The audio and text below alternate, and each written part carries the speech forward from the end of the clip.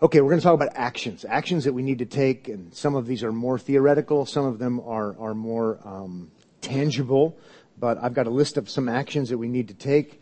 First on my list would be remember reality. Remember reality, which would fit my little story that I just told. The reality that you are mortal. That's very practical. Just remember that. We're not going to live forever.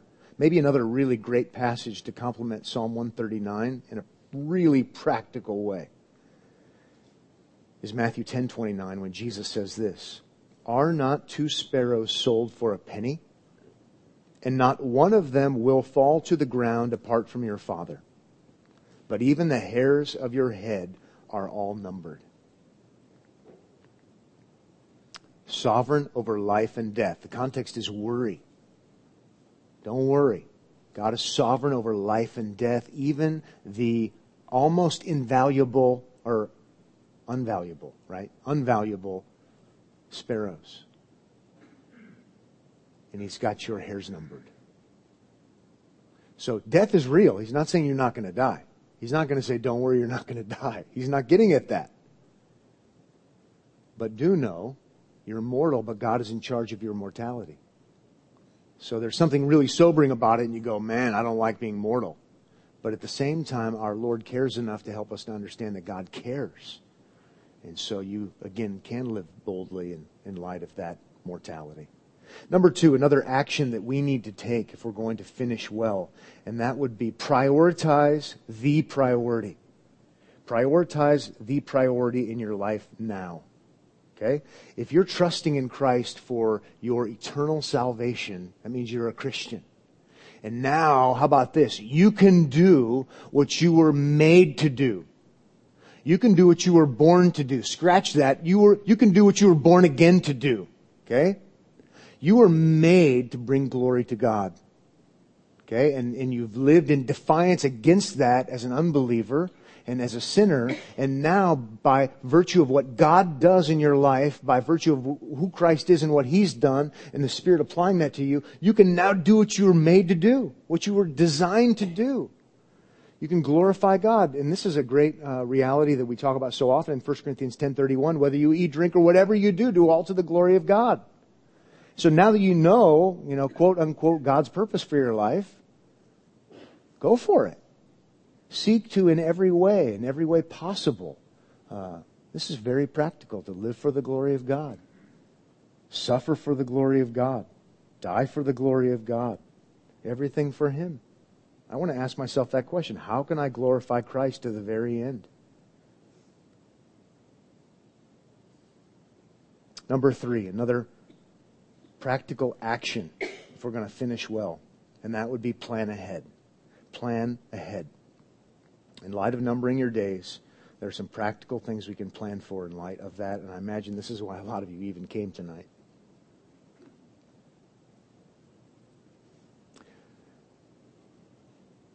When it comes to practical planning, there's a lot you can do. If I had to guess, the pessimist in me says most of you in this room won't do a lot of planning right now. Surprise me. Okay. But I would hope you would at least do some planning. Okay? Some of you who've had a lot more birthdays than the rest of us, you'll probably be more motivated to plan. But in reality, we should all do some planning. At least, at a minimum, do some planning, thinking ahead.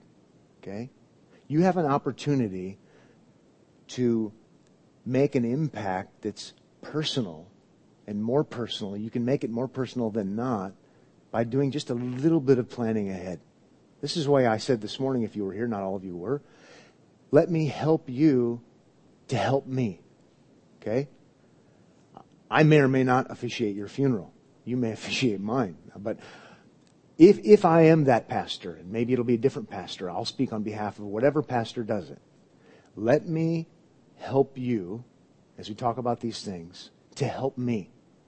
Okay? Let me help you now to help whoever officiates your funeral, to have it be as personal as it can be, as gospel-centered as it can be, to be as hopeful as it can be, to be as truthful as it can be, and to have it be, again, back to the very reason you exist, glorifying to the Lord Jesus Christ as it can be.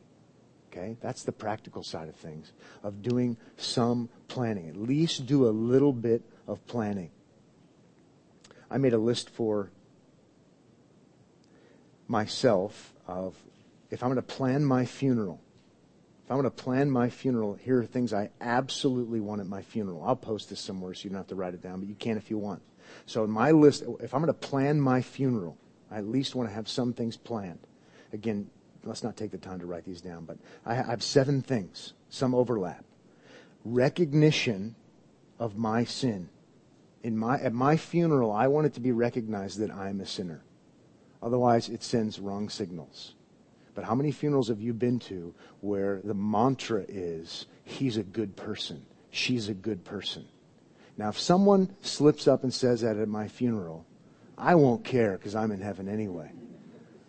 I won't care about your bad theology. Okay? I don't want anybody to say at my funeral I'm a good person. I would love some good things to be pointed out.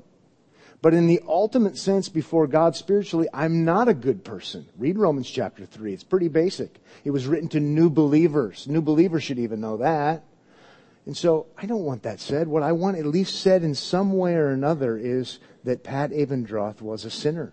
Okay? And somehow or another. Because what I don't want is what the Apostle Paul said we should never do as Christians, and that's preach ourselves. And so many times a funeral is a preaching of self.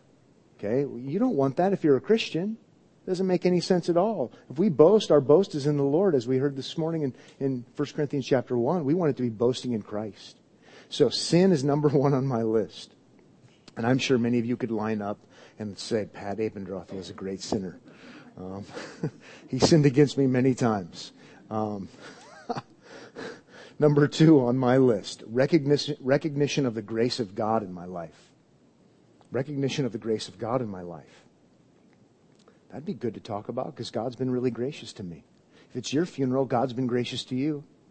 Even if you had a really hard life, God has given you a lot. God has given you a lot of birthdays if He's given you a lot of birthdays. He's given you life. He's given you family if you have a family. And the list could go on, and we could talk about how God has blessed you with so many great blessings, whether it's grandchildren or children or friends or co-workers. I mean, God has just blessed us with so many things. And why not glorify God by acknowledging that? Okay? I would bring glory to God. God has blessed this person, and He blessed them wonderfully. And if it's in light of sin, where we don't actually deserve anything good, wow. Isn't God amazing to put in your name so many good gifts? God is good. You see the difference? The attention is on God and His goodness, not us and our fame and our greatness. Number 3, recognition of trust in Christ. I want it to be loud and clear. Recognition of trust in Christ. I want everyone to know that that guy is supposedly in heaven now, not because he died. Okay? Right now in our culture, the prerequisite for heaven is death. And if you die, you went to heaven, and that's just like default mode. Bizarre. Absolutely bizarre. This person, this man or this woman, trusted in Jesus. Their faith was in Jesus, not in themselves. That's good. You know the old story when people go on and on and on and on, and the guy's wife doesn't even recognize they're talking about her husband. That's not the guy I knew who wouldn't even take out the trash. Let's be loud and clear. Our confidence is that they are not under condemnation because of Christ who's been raised from the dead, who fulfilled the law. And see what that does is that communicates the gospel to people. They can understand hope because their hope is not going to be in themselves. Their hope is going to be in Jesus. There's a huge difference. Number 4 on my list, recognition of death being a bad thing. Recognition of death being a bad thing. Death is not a good thing. Death is a bad thing in the Bible. Okay? Death is a bad thing. Jesus has conquered the grave. There's resurrection. Resurrection is a good thing. But death is not a good thing. And I'm going to be a little nitpicky here, and I don't mean to overly offend you if this somehow steps on your toes, but I at least want to get you to think about this. I would encourage you to think about your funeral as a funeral. Because death is not to be celebrated. Death is grievous. Death is bad. It's an awful thing. I know that the trend right now is to say we would never call it a funeral. It's a celebration. Now, let's not throw the baby out with the bathwater. In Christ, there's hope and resurrection, and death, where is your sting? And it's awesome and wonderful. So I want myself some celebrating. Okay? Let's have some balance about what's going on here. It's so good to know they're not struggling with that disease anymore, and now they're in the presence of God awaiting resurrected body. This is a celebration. Yes. I sure hope there's some celebrating. Okay? But let's maybe also remember that there's a reason why we're all feeling bad. Because death is bad. Okay? I just want to remind you of 1 Thessalonians chapter 4, verse 13, where it talks to believers about death and those who have died. And it says, believers, don't grieve as others. We don't grieve as those who have no hope of resurrection. But let's at least notice the obvious, like the nose on our faces. The Christians grieve. We just grieve differently. And so I want to start a new trend. I want to recover funerals. Okay. Pastor Mike Grimes and I have had conversations about this before of even kind of the tragedy that it is that Christians, don't know how to grieve. Even when it comes to what we train people and teach people with music. Everything is always happy clappy. And everything is always happy and wonderful and awesome. And isn't this great? And then what are we going to sing at Omaha Bible Church when somebody dies? If all we ever do is everything is wonderful and awesome and amazing, and aren't we all happy in Jesus? Well, I'm not so happy because I'm grieving because somebody I love just died. Read the Psalms. They're not all happy. Some are really happy. Some of you need to take some notes and get happier. Okay? Okay? Don't make the morose ones your life verses. But, you see that it's both. There's both. And so that's why Mike and I have talked. We could maybe, as pastors, do you a service and maybe help Christians to know how to grieve by even helping Christians to know some grief-feeling kinds of songs.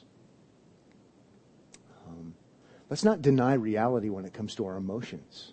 Death is bad. We feel bad. It's okay to feel bad. But don't grieve as those who have no hope. We also feel good that there's no more suffering and there's the confidence in Jesus. I want some of both. So I'm just going to try to get you to think about that a little bit.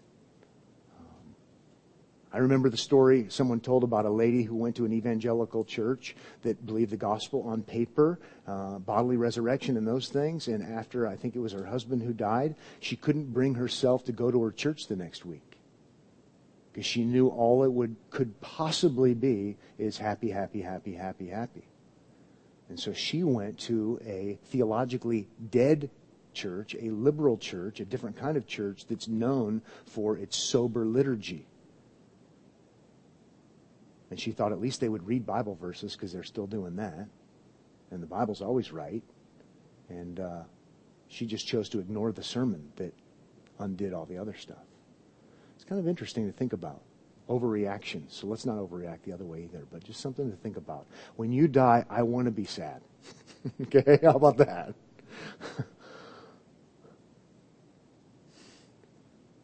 Hope I'm striking a decent enough balance there. It's both. Okay, let's move on to another one. I'll get off my soapbox. Number 5 on my list, at least. Recognition of death not being without hope. Basically, recognition of hope. Again, there's hope in Christ, hope in resurrection. That's pretty redundant. Number 6 on my list, recognition of the goodness of God shown to me. Shown to and through the deceased. That's what I wrote. Okay. How about what I'm getting at is God used this person to impact other people for good. That's what I'm getting at. It's a little different than the other one. God gives good gifts to everyone, but God used this person. That would be a positive thing to say. I can talk about how God used you in somebody else's life. What kind of impact did Bill Smith have on the world, or John Jefferson, or whoever it might be? God uses people. You know what? I could do that at an unbeliever's funeral too, by the way. Because God shows common grace even through people who aren't believers. And finally on my list, the proclamation of the gospel, which we've talked about. The proclamation of the gospel. Maybe one note on that. I would encourage you to write out what you mean by the gospel if you want somebody to preach the gospel at your funeral. I just had a conversation with someone within the last couple days. They asked someone to preach the gospel at a funeral, and the pastor said he would preach the gospel at the funeral, and he didn't preach the gospel at the funeral because what they thought was the gospel and the pastor thought was the gospel were two different things. And more than likely, if you write out what the gospel is and say, I want this read at my funeral, what do you think is going to happen? It's probably going to be read. You have an opportunity to make a splash for the glory of Christ, man. Go for it. Awesome. Great. Fantastic.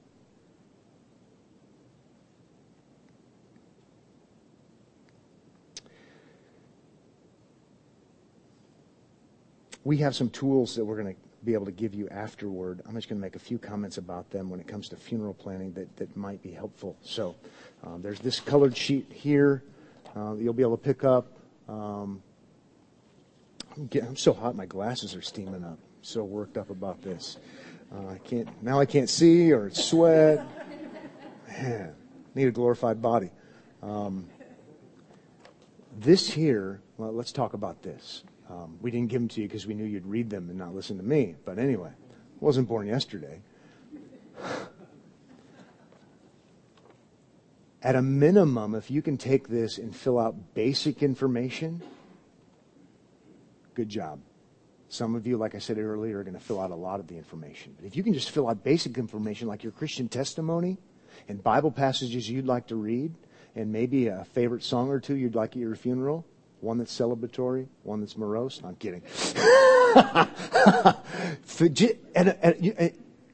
In 10, 15, 20 minutes, at least just fill out some basic things and copy the basic things and have it on file at the church, or don't even do that if you don't want to. You keep this for yourself and tell others about it. At least you have that.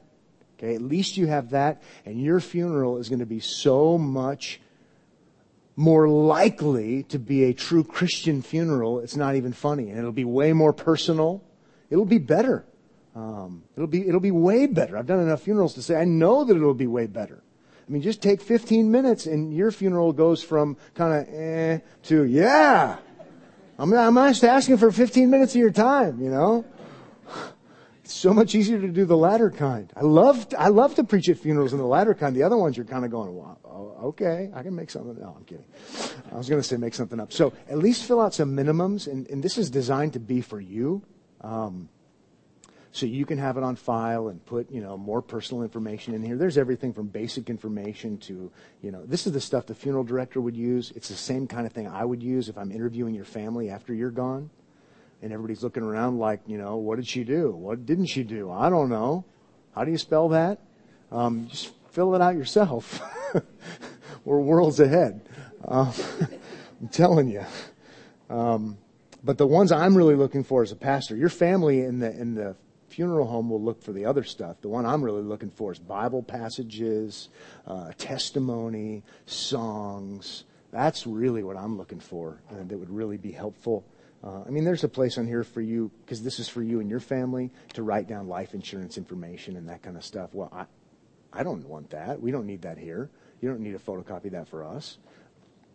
So take this and use it, put it someplace where your family knows it's going to be, and at least give us some of the information. And I'll tell you what, every single one of our pastors is ready and willing and eager to meet with you. You choose whoever you want and say, hey, can you help me work on some of this? Or here's what I have so far. Would you keep a copy on file? There's a place to put down the pastor who you'd like to officiate. And I kid you not, I wouldn't be offended if you put my name down with a star that said, in the event that I go to a different church and live in a different place, I might want it to be somebody else. I don't care. I don't care at all. Praise God. I hope they preach the gospel, but just something to go off of really would be helpful. So I'm glad we have a form like this. You can help yourself to these. Always willing to do that. There's also a little brochure here that's by someone else other than us, third party. We don't endorse everything in here, but it's just like really down and dirty, basic funeral planning. The main reason we printed these out is just to say, hey, there's a lot of information out there that can help you, so your eyes wide open, and you don't have to get duped by somebody who's trying to sell you a, swampland in Arizona or something. And that kind of thing happens sometimes. And so this is kind of to show you through some of that sort of stuff. So I think that might be helpful. We also have basic pricing that's not from us. We're not here to sell. We don't make a cut. It doesn't have any funeral home's name on it or anything like that. But the pastors thought it would be helpful to at least let you know this stuff costs money and here's what it costs. It's kind of weird looking at it, It's going to cost me $100 to be in the fridge. That's weird. But I suppose you need to be in the fridge. This kind of stuff, again, is helpful to number your days. Tick, tock, gonna be in the fridge. So we have some resources, some tools that I think can be helpful. They're going to be over where Mike Holloway is, and over there is going to be Steve Brew. Steve, will you put your hand up for a second? Steve's in the back. He'll sit over where Mike is. Steve has been a member of Omaha Bible Church since before I was, I think. Maybe like 16 years, 17 years, maybe, right?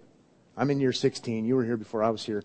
And so Steve's here as an OBCer, but Steve, as his occupation, he is a funeral director. And has been doing that for a long time. And so I asked him to be here, to be over at that table. You've got questions, ask Steve. He's not here to sell things, but he's the guy I ask the questions to because he knows what he's talking about. So just so you're aware of him as a brother. And he can, again, he's not here to try to market anything, but I want him to be able to answer questions that you might have. He's a great, great resource on these things. Have I made the point you don't want a Christless funeral? Have I made that point clear enough now? Okay, let's move on a little bit. Just a couple of other things, practically speaking. So plan your funeral now, at least minimally. Plan to help your family now based upon what kind of family you have. Okay? Listen to this passage and we'll try to apply it a little bit. 1 Timothy chapter 5, verse 8. But if anyone does not provide for his relatives, and especially for members of his household, he has denied the faith and is worse than an unbeliever. I don't think you'll find another passage in the Bible that ever says a believer is worse than an unbeliever. But in effect, that's what that says. So, I'm not going to give the infallible application. I know that it means what it says, and it says what it means. So we can take it at face value. We might apply it in different ways. In the 21st century, in America, here's how I'm going to apply it. If you're a dad with children who are minors, you're responsible to take care and provide for your family. Okay? So for me, I apply that as I'd better have life insurance. And if I don't have life insurance, given our culture and the world we live in, I don't think I'm doing my job. Okay? I don't want to preach my personal convictions. Okay? I try to be really careful not to preach my personal convictions about non-biblical issues. So I'm just telling you how I apply the verse. Okay? You are bound to the verse. You are responsible to take care of your family if you're alive. I'm suggesting to you, I think we need to apply it. We need to take care of our family if we're not alive. Given the world that we live in. Maybe it's different in different countries, different eras, but given the way we work in our culture, in our country, I'm saying Pat Abendroth concludes, I've got to have life insurance. So when I drop over of whatever it might be, and we still have children in the home, my family's taken care of. Okay, my wife doesn't. My wife can take care of the family. You hear what I'm saying? I think that's a big one. I think that's a big one. You say, well, I just trust God. I don't need to do that. You're a fool, is what I would say. Given the culture we live in the here and the now. And maybe you can't have insurance. Well, let's work on another plan to try to create some. Let's do everything we can. We tell young couples at Omaha Bible Church when they're going to get married, we say in premarital counseling, what is your plan? When are you going to, what's your plan for taking care of your family? And our counsel typically is if you have some sort of thing like a debt, like a house, and you have children, then you need to have some way of taking care of your family if you drop over dead on the job or whatever it might be. So again, I'm trying to be careful but a little bit pushy. And we do need to apply the verse, okay? There are different ways to apply it. That's how I'm applying it in my life and trying to exhort some of you all. And that doesn't fit for everybody. And not everybody's in the same scenario. We all come from different places. But let's at least take that seriously. We need to provide for our own families. And I want my family to be provided for even if I'm not here. Then a word to parents on similar lines. What will happen to your children if they're minors if you go, if you're a single parent? What will happen if you go because you and your wife or husband go down in the airline crash or whatever it might be? Car accident's more likely. You are mandated by God to raise your children in the fear and admonition of the Lord. Okay, they're your responsibility. That is a biblical responsibility. So I take it by extension, if I'm responsible for that and there are things I can do to try reasonably to have that done if I can't fulfill my obligation, then I'm going to do that. And so it's spelled out in legal documentation what should happen to my children if my wife and I both die. Okay, in a will or something like that. I can't encourage you enough. If you have children who are minors, you should have something like that. So Molly and I chose this believing family who are also relatives, and this believing family who are also relatives, and then we gave option, B and C and D, and hopefully we're not all on a cruise together kind of thing. Just try to be responsible to take care of your children, because you don't want them to just go to whoever who may not be a believer. And so I would just encourage you to spell that out also as you think about finishing well. You might finish sooner than you planned. And then one more on a practical level of planning, and then we'll wrap things up, and that would be plan to help your family. Plan to help your family. That kind of brings us back to this one. Help them plan the funeral. But plan to help your family.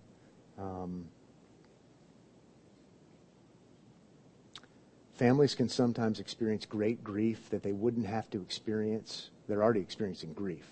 Great turmoil that could have been avoided, maybe, if mom or dad or grandpa or grandma or wife or husband would have written some things down and spelled some things out.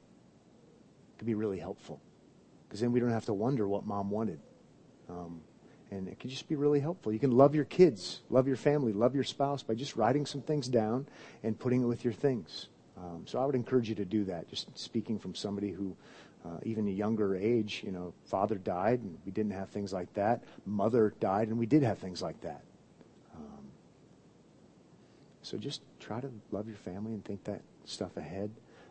What I have written down at home is I have a manila folder that says, "When I die," big black letters, and it's sealed.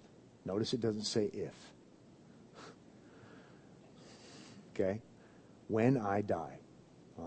It's easy enough to find. It's not on the front porch, but easy enough to find.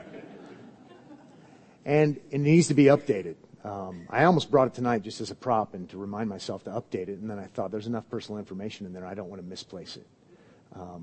So in there, I have a copy of the will. I have a letter to my 3 oldest children because it's been so long since I updated it. I have a letter to my wife. Things like don't be bitter, don't be upset, God is good, broken world, trying to explain. If this happens at a younger age, encouraging my wife to remarry because that would be good for... I'm just trying to communicate things to her. Feel free to sell these things. I don't want her to feel guilty or obligated because they were mine. I'm just trying to be thoughtful and thinking ahead. This is what would be good. Here's some advice about whatever I want to talk about. Here are some things that I find very valuable. Here are some valuable books to me. Give my library to the church, or to a faithful pastor if Omaha Bible Church is apostate. It probably says that, actually. But here's the pastor I would like to have officiate my funeral. I know it needs to be changed because I've had a change of heart about that. And so just things like that would be helpful. I would encourage you to do that. How about life insurance policy numbers? Things like that to make life a little bit easier. Things are going to be hard enough. And so I would just encourage you to do that. I did that stuff at first when I traveled out of the country for the first time, I think. And I thought, you know what? It's just kind of sobering and you think about this stuff. But you don't have to do that. Just something personal. I so wish I had a letter from my dad. And so at least now, 3 of the kids would have them. He likes us best.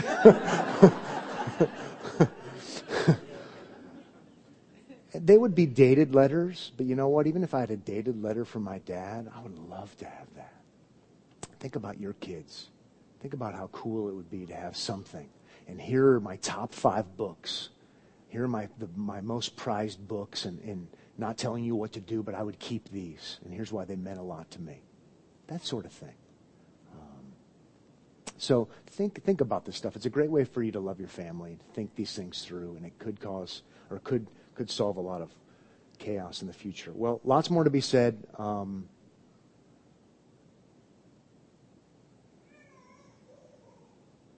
Great quote by Spurgeon, then one question, and then we're going to stop, and any of our pastors will talk to you. Steve will talk to you. Literature, grab the literature. We can have some good dialogue. Great Spurgeon quote is this: dying is the last but the least matter that a Christian has to be anxious about. I had to read it like 4 times. Dying is the last but the least matter that a Christian has to be anxious about. Dying is the last but the least matter that a Christian has to be anxious about. It's the last thing you're going to worry about. It's the least thing you need to worry about if you're in Christ. Great quote. Great quote. Let's pretend like we're done. And here's the one question that comes up more than any other question. I'll just give you my pastoral 2 cents. What about cremation? Okay. What about cremation?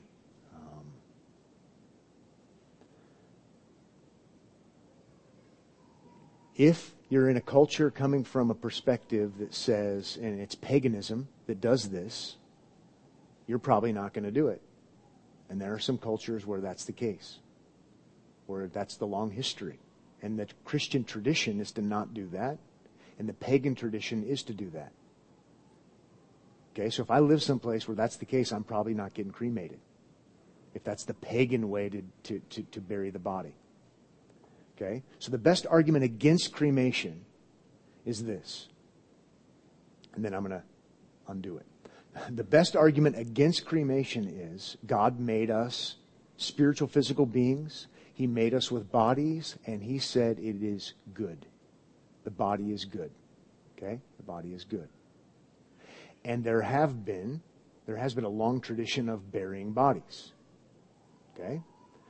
There have been pagan cultures and are pagan cultures that don't respect the body as much as you would from a Christian worldview, and they're going to burn the body. Okay? And historically, a lot of Christians have taken issue with that. Okay? So maybe you don't want to do that. If it violates your conscience, you don't want to do that. If you live in a certain place, you don't want to do that.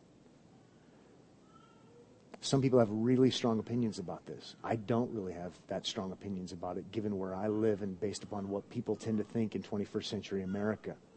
Okay? So, and here's the thing. If you're buried in the ground, your body's going to decompose. And there's no way to stop it from happening unless you're a Russian leader. I was going to say Stalin, but they actually buried him after a while because they even agreed that he was a bad guy. So who's the guy that's still preserved? Lenin. Yeah, I've seen Lenin before. It's kind of eerie. Anyway, Todd Swift and I went and snuck in the back door and paid somebody a bribe to get in. Anyway, that's another story. Your body's going to be decayed, okay? If you were in World War II and you were out at sea and you were eaten by 50 different sharks and you're a Christian, you're going to have a resurrected body, okay? God's going to figure that out. You're buried next to that tree and you become part of the tree over the years. I mean, what do you think's up with the Apostle Paul's body now? I mean, some church in Rome says they probably have his fingernails, but that's a whole other story. It's decomposed. But he's going to be as resurrected as the person who dies a minute before Christ returns. And so it's not about that. Okay? It's not about that. I'm going to leave it up to you and your Christian conscience what you want to do as far as could you be cremated, could you not be cremated. Let's remember that sometimes Christians argue the most tenaciously about the issues that are the grayest. And so don't have it be the issue you die on. And I'm sure there's all kinds of opinions you can get on the internet and all that sort of thing. I'll end with a funny story. My grandpa died. He was cremated, and I brought the box to an elder meeting. And one elder just couldn't handle it. He's since left the church. No, but you know what? There was something about it that was so interesting to me and so sobering to me about it, to think about it. And we respectfully buried my grandfather, so don't misunderstand. But you're going to die, and there's going to be nothing left eventually. And that's why you need Christ, because it's guaranteed bodily resurrection for you. And that is an awesome, awesome thing.